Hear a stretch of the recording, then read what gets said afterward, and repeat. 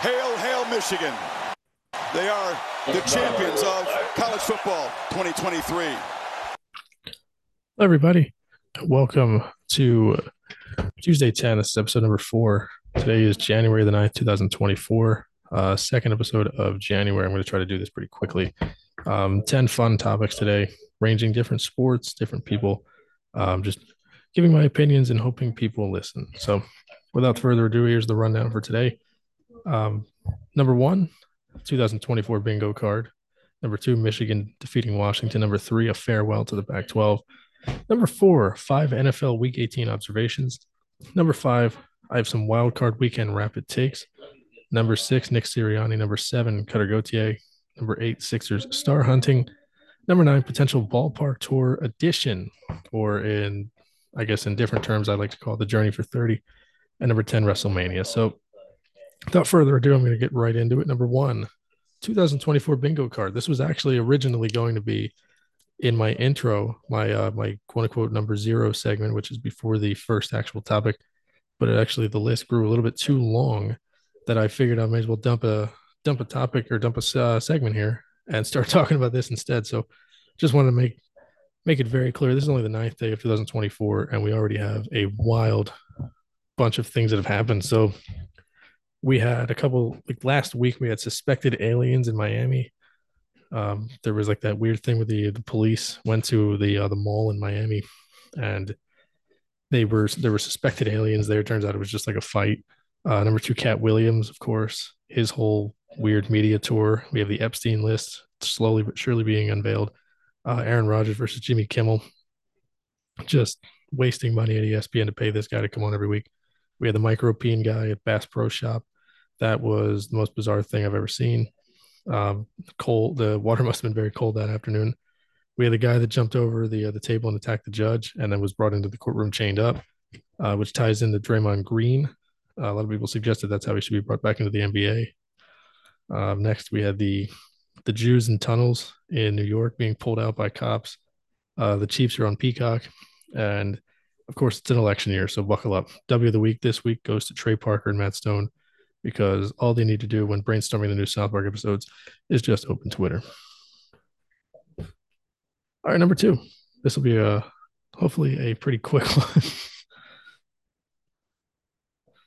one. So Michigan defeating Washington last night in the national championship game. Michigan dominating Washington, finishing with their first ever 15-0 record. Winner of that game was going to finish 15-0. So a pretty fun college football playoff. The weird thing, though, is with how great the semifinals were, it really never felt like Washington was really in the game last night. I thought even after they made a couple adjustments at halftime, it was tough to expect them to, continue stymieing Michigan's, running game. Michigan had 5 turnovers all season, and 4 of them were in one game. That was a Bowling Green game, week 3 of the season.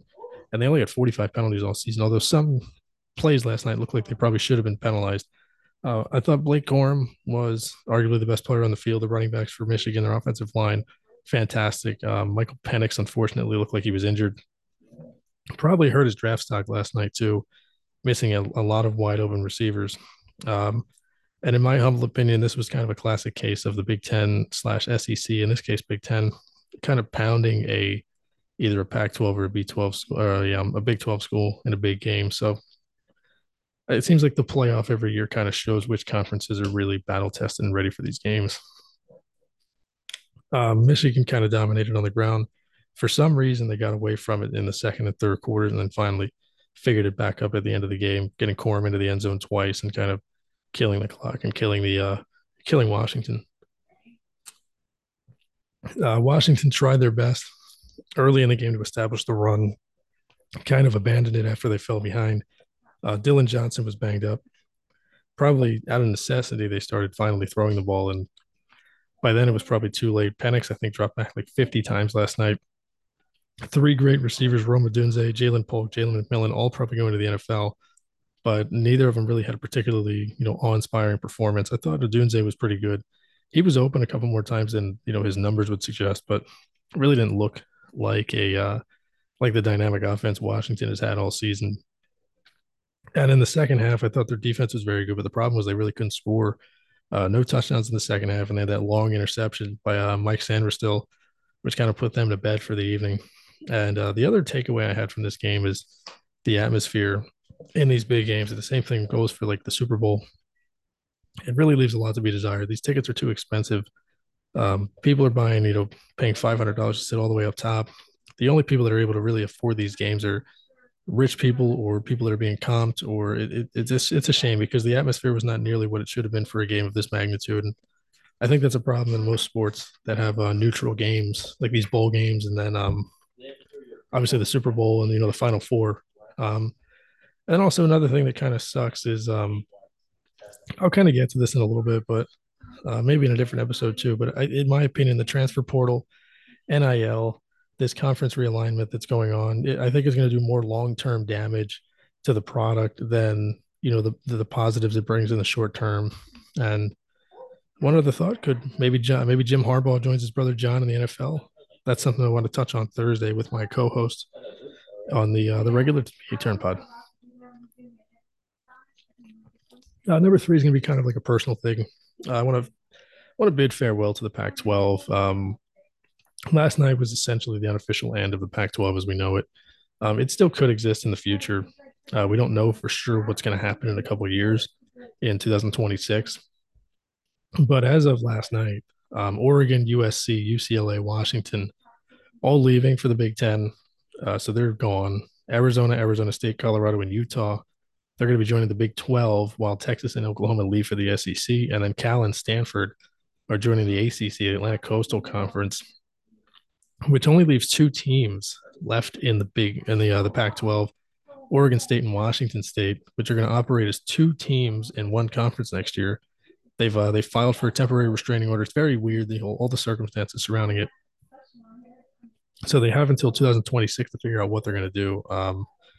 Next year, they're going to be kind of merging to an extent with Mountain West for scheduling purposes. But the Pac-12, as we know it, is basically dead, and that kind of makes me sad. They lost, California, which is a huge market. So the TV negotiations kind of stalled. And then once that happened, they were offered less money, and ESPN and all these different, networks didn't really want to carry them, and that's why these teams started fleeing. I think people realize also that the Big Ten and the SEC are the main feeder schools or the feeder conferences into the college football playoff. They're going to steal a lot of good recruits from some of these other schools. So I think recruiting is going to be fun going forward, but the style of play from these California and these the West Coast schools are definitely going to have to change when they switch conferences. It feels like the Big 12 has the best chance to somewhat replicate the aura that the Pac-12 had, but I don't think it's going to feel the same. Um, I'm going to be kind of sad when the Oregon, USC, Stanford, Cal, UCLA, Washington, Utah, all those guys having basketball scores at the end of the night, 12 o'clock midnight on the East Coast. I'm going to miss those 58 to 44 games and 63-58 games. I still remember when I was kind of falling in love with college football as a kid. Mainly, middle school, high school years. I remember on Saturday nights and Friday nights, and even sometimes Thursday nights, coming home after being out after having school or having doing stuff with friends, coming home and looking for something to watch on TV. And the only thing was like a Utah USC game on ESPN2 that was tied at like 45 at halftime. And quite frankly, I'm going to miss that. I really enjoyed the style of play that the Pac-12 offered us, and I will probably always be a pretty big college football fan. But even someone like me, someone who's defended college football quite a bit, I'm gonna have a little bit of trouble coming to terms with the idea that all the turnover is actually a good thing. I hope it stabilizes, and we're not going to see 5 years from now, three more teams leave the Big Ten and go to the ACC, and all of a sudden Utah is in the same conference as Texas, and Buffalo and all these weird schools are all kind of in the same conference, which I think is going to suck. I kind of liked it the way it was. I prefer my college football to be kind of regional. And while we're on the topic, I don't know when I'm going to have another chance to talk about this, and it probably won't come up again until next year when we maybe force a segment about college football into the turn pod. But it also kind of makes me a little sad that the SEC is leaving CBS. I have an affinity for broadcasters and different things and announcers, and I really enjoyed growing up watching Bama, LSU, Ole Miss, all these schools facing each other, Florida, um, Auburn, you name it, Georgia facing each other, and Vern Lundquist and Gary Danielson doing the game at 3:30 on CBS on a Saturday. And then, of course, when Vern stepped away, Brad Nessler took over and has done a great job. I'm going to miss that. And I know that they're getting the Big Ten. I don't know if they're going to have the same announcing crew. I would imagine Nessler will still be there. There's rumors that Danielson might be leaving, but I don't know. I obviously don't. I'm not all the way read up on that. Um, I'm gonna miss that. I sometimes change is good, but I don't think change is always good. And in sports, change like this, which is kind of seismic with all the different, the realignment and the teams leaving, it's not going to feel the same. I don't think a 12 o'clock game at noon is going to feel the same as those 3:30 Saturday SEC games. I always knew where to find Alabama. I always knew where to find LSU. I always knew where to find Georgia when I was looking for a game on TV. Christ, even the video games when I was growing up, which may be coming back soon. Even the video games, NCAA 14. If I were ever curious and kind of just looking through the games in like my dynasty mode, 3:30 was always listed as like a national televised game, and it was always Alabama, LSU, Georgia, Florida, all those big SEC schools. And quite frankly, I think it's a weird changing of the guard. And I guess that we are kind of entering this age where eventually, rights deals are going to be owned by apps and no longer on TV. But it kind of sucks that this is kind of where we're going. All right, on to number 4 on today's Tuesday 10. So this is my 5 NFL Week 18 observations. Kind of quick. I'm not going to elaborate too much on this. Same thing with the wild card weekend. I'm going to try to stay pretty strictly formatted on this episode, try to limiting myself to 30, 40 minutes. Number 1 of my 5, the Buffalo Bills are the team that no one should want to face in the playoffs. Listen, I know Miami's kind of banged up. I know that they kind of snuck by a few teams, but they are a team right now with a lot of confidence. Ever since moving on and, a new offensive coordinator in Joe Brady, I think Josh Allen's playing great. Running game looks good. They're getting Fournette involved. Diggs kind of getting involved this past week. I know he's kind of fallen out of favor, and they beat up a bad Miami team, arguably, well, a pretender Miami team who really hasn't beaten a good team this year, aside from Dallas.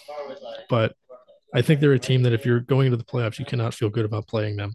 And the Bills have a rude awakening. I'm sorry, the Steelers have a rude awakening, waiting for them at Orchard Park this weekend. So number 2, the Steelers are a bye week. I would have rather see Cincinnati, Jacksonville, Indianapolis, or Las Vegas get in the playoffs.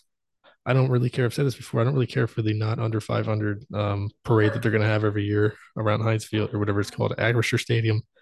The Steelers, being okay and being kind of like floating every year does nothing for me. This year they're a bye week.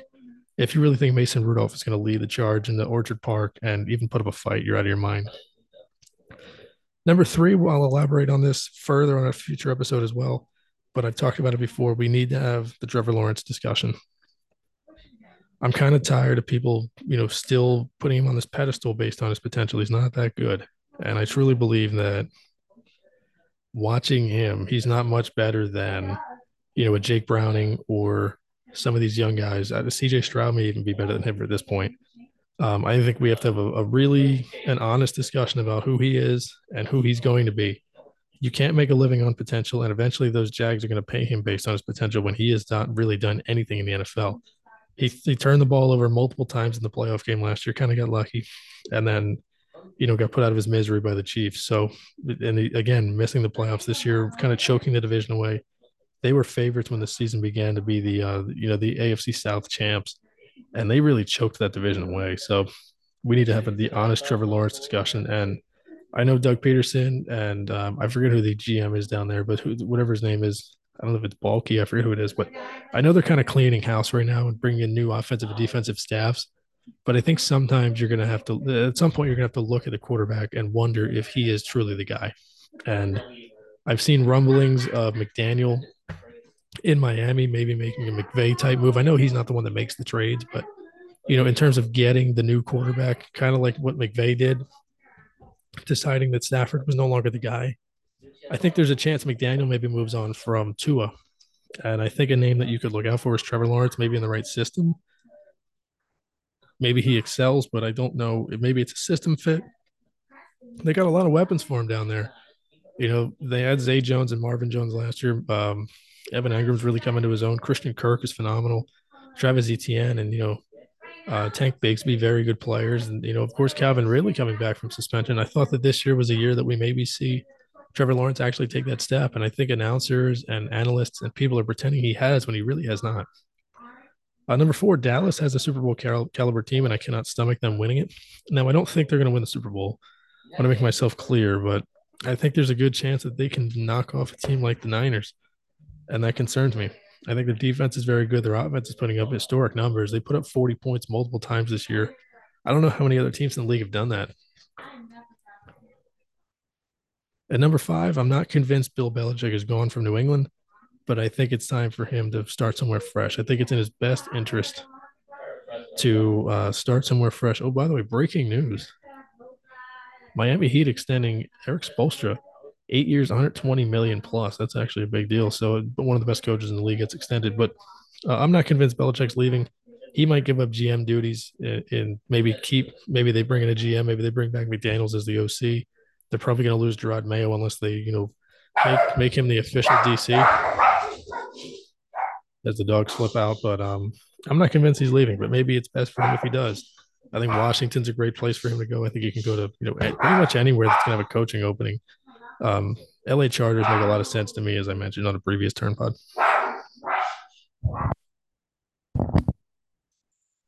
Number five, NFL wildcard weekend. So these are going to be kind of rapid fire takes. Quick segment, no lines or anything. We'll do that Thursday. Just quick thoughts. AFC, the Ravens have the bye.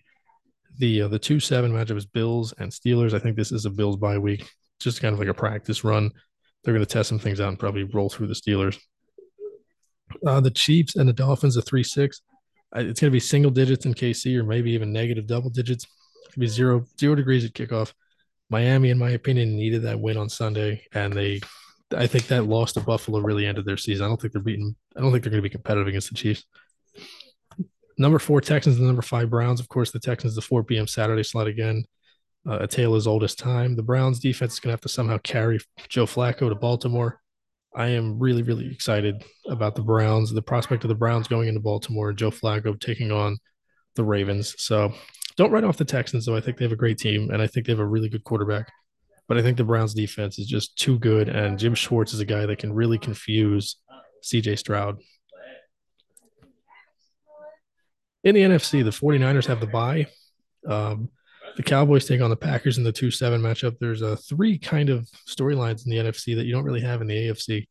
The Cowboys and the Packers, obviously, Mike McCarthy taking on his old team. The Packers are ahead of schedule. Jordan Love looked really good this year. I think they have a puncher's chance against the Cowboys, but their defense has to hold up. And to be, frank with you, I don't think they will. But again, we're not making picks on this episode. We're making them on Thursday. In my opinion, could change based on some of the data and some of the things I see, but we'll see. The number three Lions taking on the number six Rams. Goff and Stafford taking on their old teams. It kind of writes itself. Goff revenge. Stafford putting his former team out of misery. $600 to get into this game, twice the amount of the cheapest ticket at any other stadium this weekend. So Detroit is going to be rocking. I would expect a really hot start from the Lions, but you never know. The Rams are such a good veteran group, and they have two really good receivers and a great quarterback with one of the smartest head coaches in the league. I think this is going to be the game of the week. And the number four Buccaneers against the number five Eagles. Of course, the Julio Jones revenge game. I kid. The 2021 rematch. This could be the game that maybe gets Nick Sirianni fired. We'll find out Monday.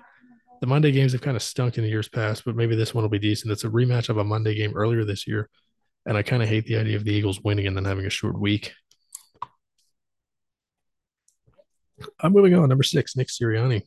I kind of have complicated thoughts on him.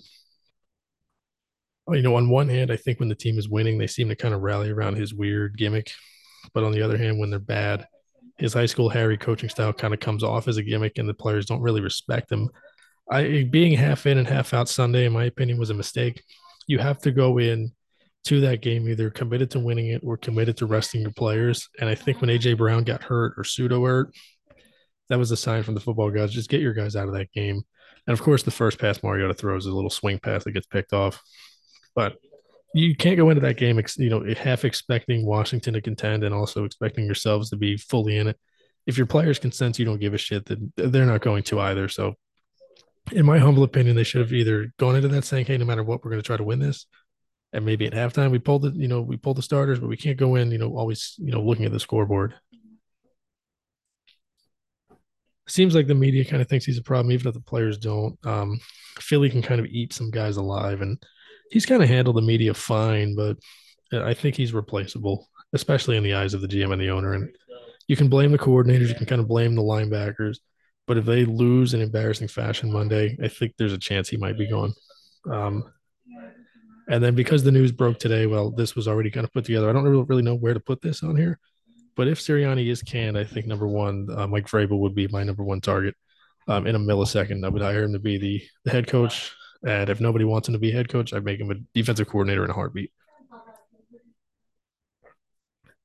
Moving on, Cutter Gauthier. This is number 7. This one is the one I have the most thoughts about. I'll try to keep him concise. Monday, he was traded to Anaheim for Jamie Drysdale, defenseman who is in the NHL currently, and a I lost 2025 second round pick. He was the 5th overall pick a couple years ago by the Flyers in 2022. Boston College guy, really good college player. He's actually killing it right now in Boston College.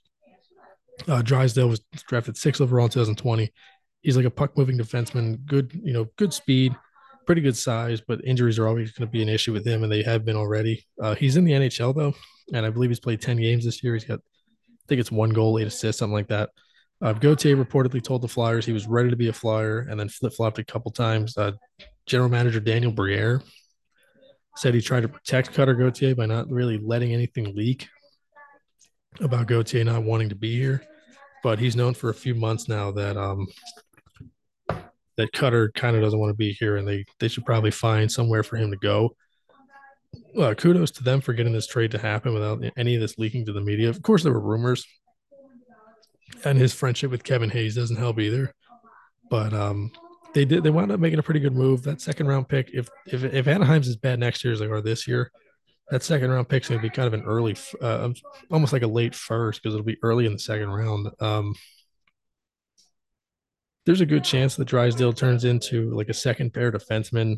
There's a good chance he maybe becomes a number 1 defenseman, but for the most part, I think at least early on, you're going to see him really help the power play. I think the power play is the biggest impactful place you're going to find him. He's going to likely be moving. He's going to likely move forward with Travis Sanheim as his defense partner, and I think that helps him well because Sanheim can also move the puck. He's a very responsible defensive player, and has a little bit of offense in his game as well. Supposedly, this is not, none of this is really confirmed, but according to Elliot Friedman, Gauthier wanted to report last summer and sign his entry level deal with the Flyers. But because of the bonus and whatever the structure would have been, the Flyers were unwilling to sign him at the time. They wanted him to go to college for 1 more year, and that kind of pissed off Gauthier. And since then, he hasn't really even talked to the Flyers. He's kind of going back and forth. I think initially he wanted to be here. Over time, decided no, and then last year decided, yeah, I want to be here. And then once the Flyers decided, we don't want you to come over just yet or come up just yet. We want you to stay 1 more year. We're in a rebuild anyway. No reason to rush you. And I think that caused an issue, and it probably caused the rift between him, his agency, of course, the Flyers. He refused to talk to John LeClaire and Patrick Sharp, 2 guys that I know it's almost like it's kind of it's almost humorous how it's kind of like how many Flyers and former Flyers are in the organization right now. Of course, Daniel Briere, Keith Jones. They have Sharp. They have John LeClaire. Steve Coates is in there somewhere. Both of them were former Flyers hired by Keith Jones and Daniel Briere. John LeClaire, Patrick Sharp met with Boston College coach Greg Brown and wanted to meet with Cutter, but Cutter just legitimately blew him off, which kind of pissed off the front office. And you can tell by the way Dan Hilferty responded, and the way John Tortorella responded, the way Keith Jones and Daniel Briere are talking about him. They're trying their best to be respectful, but I think that they are at this point just kind of fed up with this kid's antics. And I got to be honest with you, if you don't want to play here, that's one thing. I'm glad that they kind of kept it under wraps. But this kid, in my opinion, is a loser. I've read reports where he thinks a bad shot from his own stick is better than a great shot from someone else. He's not willing to work on his playmaking abilities, not willing to get dirty in the corner. So he wasn't going to fit here anyway. And to be honest with you, they have, Samula coming up, and they also have Michkov, who is probably going to end up being the number 1 guy on this team. And Cutter probably realizes he's never going to be the number 1 anywhere. Crossing Broad's Anthony Sanfilippo. last night, meaning Monday night, he said that Kevin Hayes' fingerprints were all over this. Hayes, of course, had a less than ideal run as a Flyer. Flyers got him in 2019, signed him a 7-year deal. I think it was $50 million. And he had the chance to play for Alain Vigneault, who we really liked in New York. Alain was fired 22 games into the 21-22 season, which would have been Hayes' I believe, third year here. Eventually replaced by Torts, who kind of hated Kevin Hayes, John Tortorella, that is. And Hayes really didn't like him. His brother also passed away last year, and he's also had a lot of issues with injuries. So his .62 points per game as a Flyer was the highest of his career, but toward last year really kind of fell out of favor with Tortorella, and his productivity dropped. And St. Louis took him for a 6th-round pick. And as soon as he got traded, there were reports that he was like the quote unquote cancer in the locker room or in the dressing room if you're a hockey fan. Kevin Hayes, it is what it is. I was kind of excited about him when he came here, but it seemed like he didn't want to be here to begin with. There were rumblings the first year that he was here that he didn't want to be here. He's a Boston guy, kind of local. And he's the only guy that Cutter said he really has had any type of interaction with on the Flyers roster. And if Hayes didn't like it here, I would imagine there's a chance maybe he conveyed that to Cutter. However, it came out either earlier today or late last night. Daniel Briere and Keith Jones, two of the few people I actually believe when they're speaking, because I think two former players and broadcasters or one of them a broadcaster, who don't come off as, fake are these two. And Keith Jones said on 97.5 The Fanatic Tuesday that Daniel Briere reached out to Kevin Hayes and made it clear to him they don't believe the things being said about him in the media. Hayes also good friends with Ryan Whitney and Paul Bissonnette of Spit and Chicklets.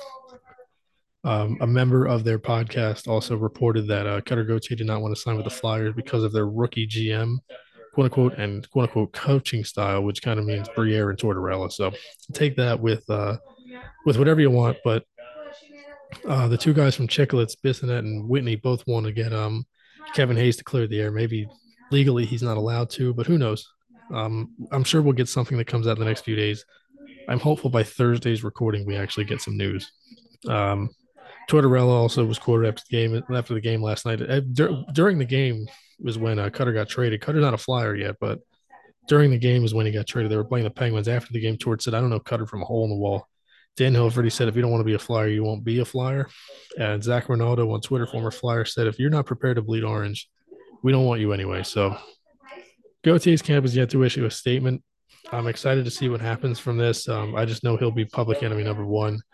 And I've already suggested to my co-host Joel on Thursday that we do a top 5 or a top 10 Philadelphia sports villains segment in the episode, because I think Cutter's going to be one of those guys probably his entire career.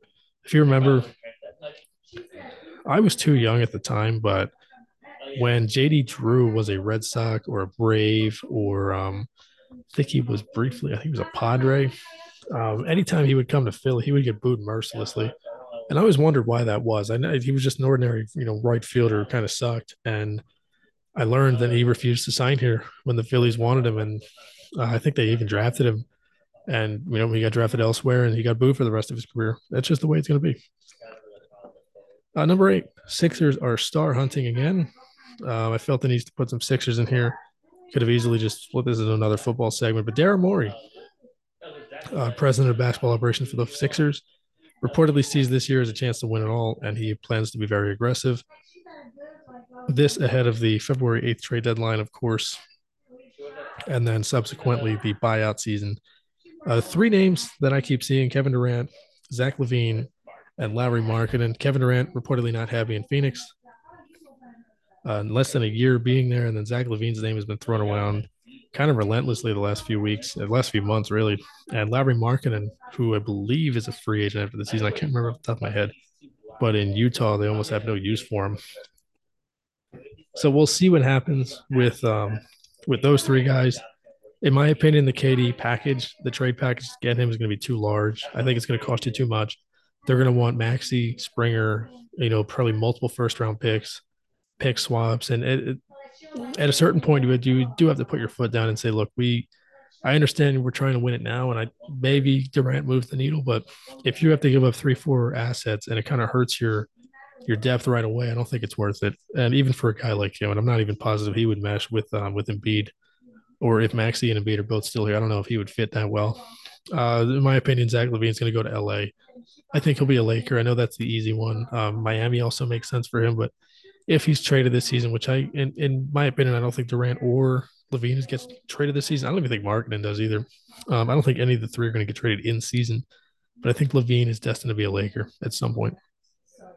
And then, of course, Larry Markkinen, I think he's going to cost a lot. I think he's the most ideal fit of the three. I know Levine can score. I know Durant's a big guy, but a big scorer historically. But I think Markkinen going forward, if you're going to keep Maxey in this trade, and of course, obviously Embiid, I think he's the guy I would go after. Embiid needs a stretch four next to him that can also play a little bit of defense and kind of run the floor a little bit. Markkinen's not exactly a rim runner, but he can easily space the floor, give you somewhat reliable defense, and also he's young. And if you sign him to a max, he'll be controllable. He's not really got a ton of injury issues in the past, no personal issues or no issues with coaches or anything, not getting coaches fired left and right. I think he would be the best fit. Ahead of the deadline, I'm not really interested in a star. I've made it known before. I think that the way to win in the NBA is two superstars and then really good role players around them. I have a couple names I'd consider, some names that I do not want, and so the two guys I don't want that I think could be moved are D'Angelo Russell from the Lakers. Not interested. He can go be good player, bad team somewhere else, and Pascal Siakam, who I don't think would fit here. Even if you lose Tobias, I don't think it makes sense for him to be the third guy with Maxey and Embiid. And then names I would consider. Um, DeJounte Murray, I think, would make a little bit of sense here as a secondary ball handler, maybe the second unit point guard. Apparently, the Hawks are interested in trading him, and San Antonio, of all places, are interested in acquiring him. Whether he gets moved, I'm not sure. What the package will be, I'm also not sure, but I can't imagine it'll cost a ton. Likely picks and maybe one or two young guys, which I mean, the Sixers can easily trade Springer and, not worry about it too much. Number two for me, I would definitely want to take a look at Bogdan Bogdanovic from the Hawks. I think he'd be the perfect guy in the starting lineup here as your two guard. You go Maxey, Bogdanovic, and then if you keep Harris, whatever, there's your backcourt, and then your four can be pretty much anywhere. You play small and have Bogdanovic as your three, and if you keep Melton in the trade, Harris is your four and Embiid's your five, or you can put Covington or Morris in the starting lineup. Batum can start. It doesn't really matter to me, or Oubre can start. It doesn't really matter. I think Bogdanovic as a ball handler and a shooter and a guy that doesn't need to be fed as often as some of these other guys, I think he'd be perfect here. This another name I thought of who I've always kind of wanted on the Sixers. At this point, it probably doesn't make any sense because I think it would be kind of redundant with Nick Batum and Robert Covington, and even Marcus Morris. But as a veteran guy who probably won't cost you much, Harrison Barnes would be interesting here. He can still spot up from the corner. He's a decent defender. Has a championship pedigree, of course. Played for the first Warriors team that won the title, and then of course was let go because they needed to pay Durant. He's been on the Kings for a few years. I think he's a good veteran guy. Contract probably doesn't make sense here, but if you're gonna likely move on from Tobias, I think he'd be an interesting fit. Again, I think it would be kind of redundant with guys like Batum and Morris and Covington, but I've always kind of wanted to see him on the Sixers. The Detroit Pistons are interested in trading Bojan Bogdanovic, no relation to Bogdan, and Alec Burks. I don't want Alec Burks back. I thought he was terrible here the first time. He's been okay for them this year, but he's a microwave off the bench. But he's a great value version of the last player on my list. And Bojan Bogdanovic is, he can handle the ball, he can shoot, he can play defense. I think he'd be a good fit here. And then Buddy Hield, who I think Alec Burks is a great value version of. Apparently, Indiana is interested in acquiring a defensive wing in exchange for him. Again, I don't know what Jaden Springer's trade value is around the league, but Hield has a huge contract, and I'm sure they would like to get out from beneath that. Maybe you can move Tobias in a three-teamer, send him somewhere like the Pistons, who supposedly had interest in him.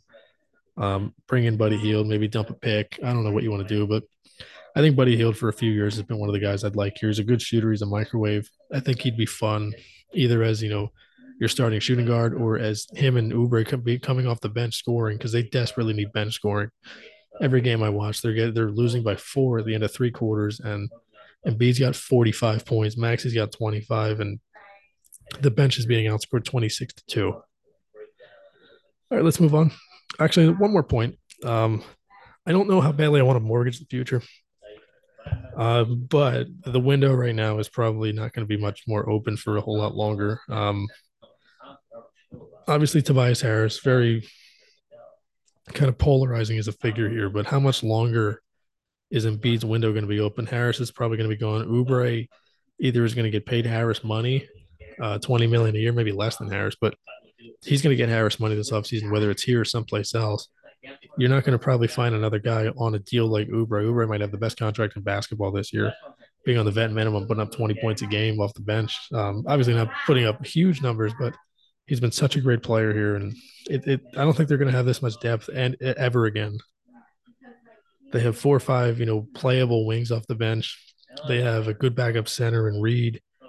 Pat Beverly's been pretty good for them this year. I think now is the time to strike while the iron's hot. And it seems like the Eastern Conference is pretty wide open. I think the Bucks, the Celtics, Miami, the Sixers, they could duke it out in the playoffs, and one of them is going to end up winning the East. But I think if there's a chance this could be the year for the Sixers, and if not, then when. Moving on, number 9, 2024 potential news on my wife and I's journey for 30. As you know, we've been to Philly, both New York ballparks, Baltimore, Boston, the 5 California ballparks, Cleveland and Pittsburgh, and Washington. We're hoping to attend ballpark number 14 this year, opening weekend in Seattle, potentially against the Red Sox, or in Kansas City when they host the Twins. Ballparks number 15 and 16 have been locked in. We will be at Guaranteed Rate Field on, I believe, April 3rd to see the White Sox as they take on the Atlanta Braves. And then April 5th, Shohei Ohtani and the Dodgers at the Wrigley Field. We are going to be there. I already bought tickets. We got the plane tickets. Just going to get a car rental and a hotel. An added twist, potentially number 17. 4 parks in a 7-day span. We might be hitting Milwaukee. American Family Field, an hour and a half drive from Chicago. If we get out of the Cubs game at a decent time on that Friday, the Brewers play at 8:20. I'm sorry. There's a chance we might be able to knock out 14, 15, 16, and 17 in a 7-day span, which is very, very exciting. So we'll keep everybody updated. If you follow me on Instagram, I have a story highlight on my page of the different ballparks we've been to, which is pretty fun. I'm looking forward to knocking out some more this year. And then number 10, I'm going to tease this now. We're going to touch on it Thursday.